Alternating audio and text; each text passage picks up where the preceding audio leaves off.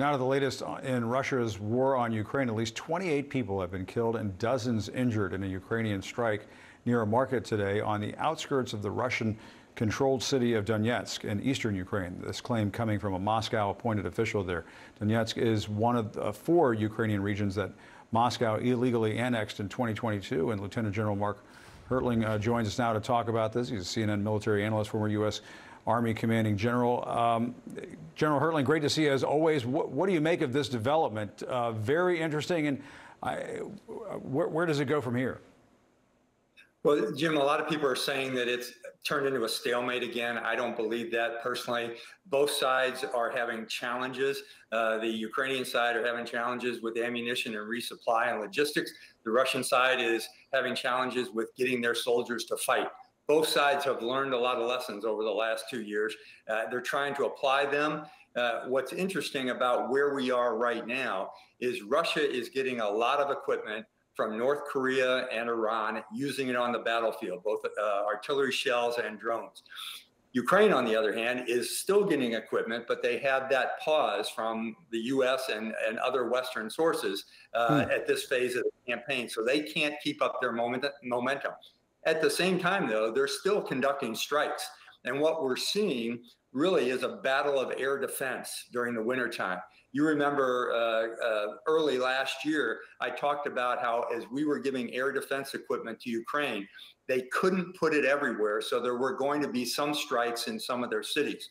Russia now has the same problem, except this time, Ukraine now has drones and some missiles that they're using to great effects inside of Russian territory. So it's forcing Russia to reconsider where they're placing their air defense instead of getting hit in the rear areas like they were several times today in St. Petersburg, Russia.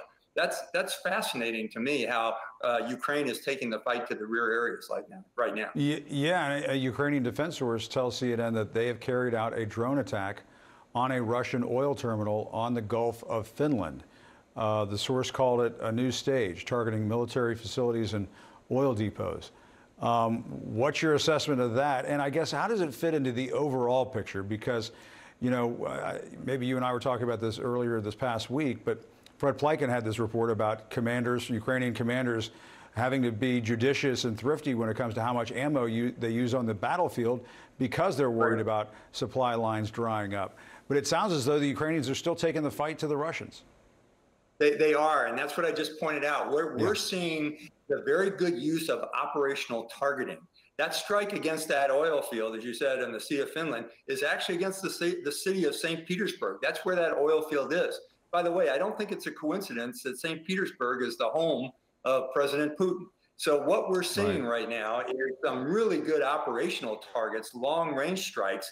I believe it's the fact that the Ukrainian general officers are saying, hey, we can't fight the tactical battle right now because our supply lines are disrupted.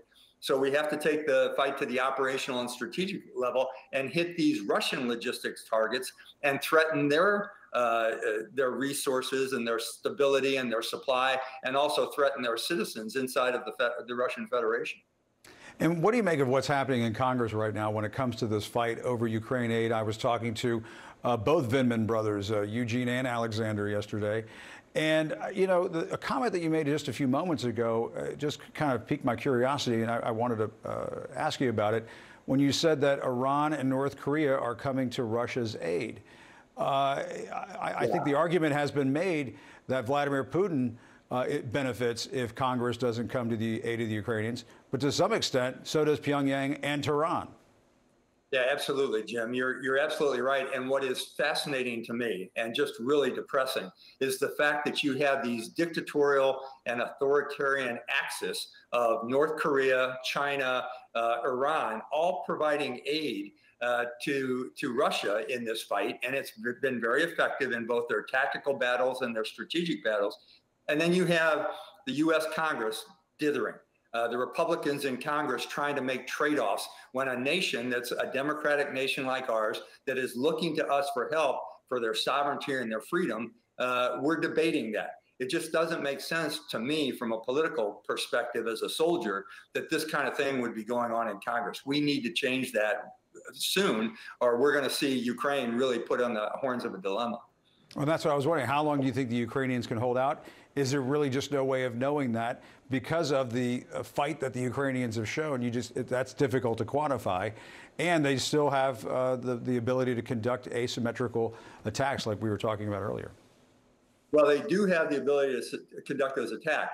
How long it's going to take, Jim, I don't know. Having been a commander on a battlefield once where the supply lines were interrupted, you have to do a lot of things to adapt to that.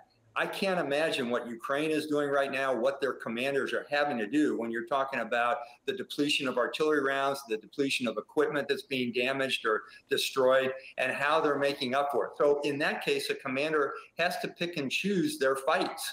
And that's tough to do when you're trying to gain momentum in an assault. Both sides, Russia and Ukraine, are in an operational pause right now. Ukraine because of supply difficulties, and I would suggest Russia because their soldiers are getting killed by the dozens, by the hundreds on a daily basis because they're still having challenges with maneuver and attacks in different areas. All right, General Hertling, great to talk to you as always. Really appreciate it. Important subject. Thanks for your time. Thanks, Jim. Turning to the conflict in Ukraine, where Ukrainian troops have withdrawn from a small village in the Kharkiv region as Russian forces ramp up pressure in several locations along the front line. But Ukraine is also striking back, hitting areas within Russia and potentially trying to disrupt Moscow's military operations. CNN's Fred Pleitgen has the details. The Ukrainians once again demonstrating their long-distance strike capability, in this case claiming to have hit an oil depot near the town of St. Petersburg. Now, this depot is about 100 miles west of St. Petersburg on the Gulf of Finland, and the Ukrainians are saying that it's a very important one for the Russians because there they make an array of products, including jet fuel, and the Ukrainians say that some of those products are used by the Russian military. In other words, the Ukrainians say they consider this to be a legitimate target. Now, if the drone was indeed flown from Ukrainian territory, it would have flown hundreds of miles across Russia to then reach that area. That area of Russia that it would have flown over also has a lot of very capable air defenses, so certainly a big feat by the Ukrainians if indeed they flew that drone out of Ukrainian-held territory. And also, all this comes only days after the Russians also said that they had taken down a Ukrainian drone in an area around where the strike has now happened. Now, all of this is going on while the war continues to be in full swing. The Russian-held area of Donetsk saying that many people were killed in Ukrainian shelling on Sunday. The Ukrainians are also saying that they are trying to defend against Russian pushes that are happening along the east and southeast of the front line. The Russians are saying that they managed to take a village from the Ukrainians in the Kharkiv area as the Russian military continues to push. Fred Pleitgen, CNN in eastern Ukraine.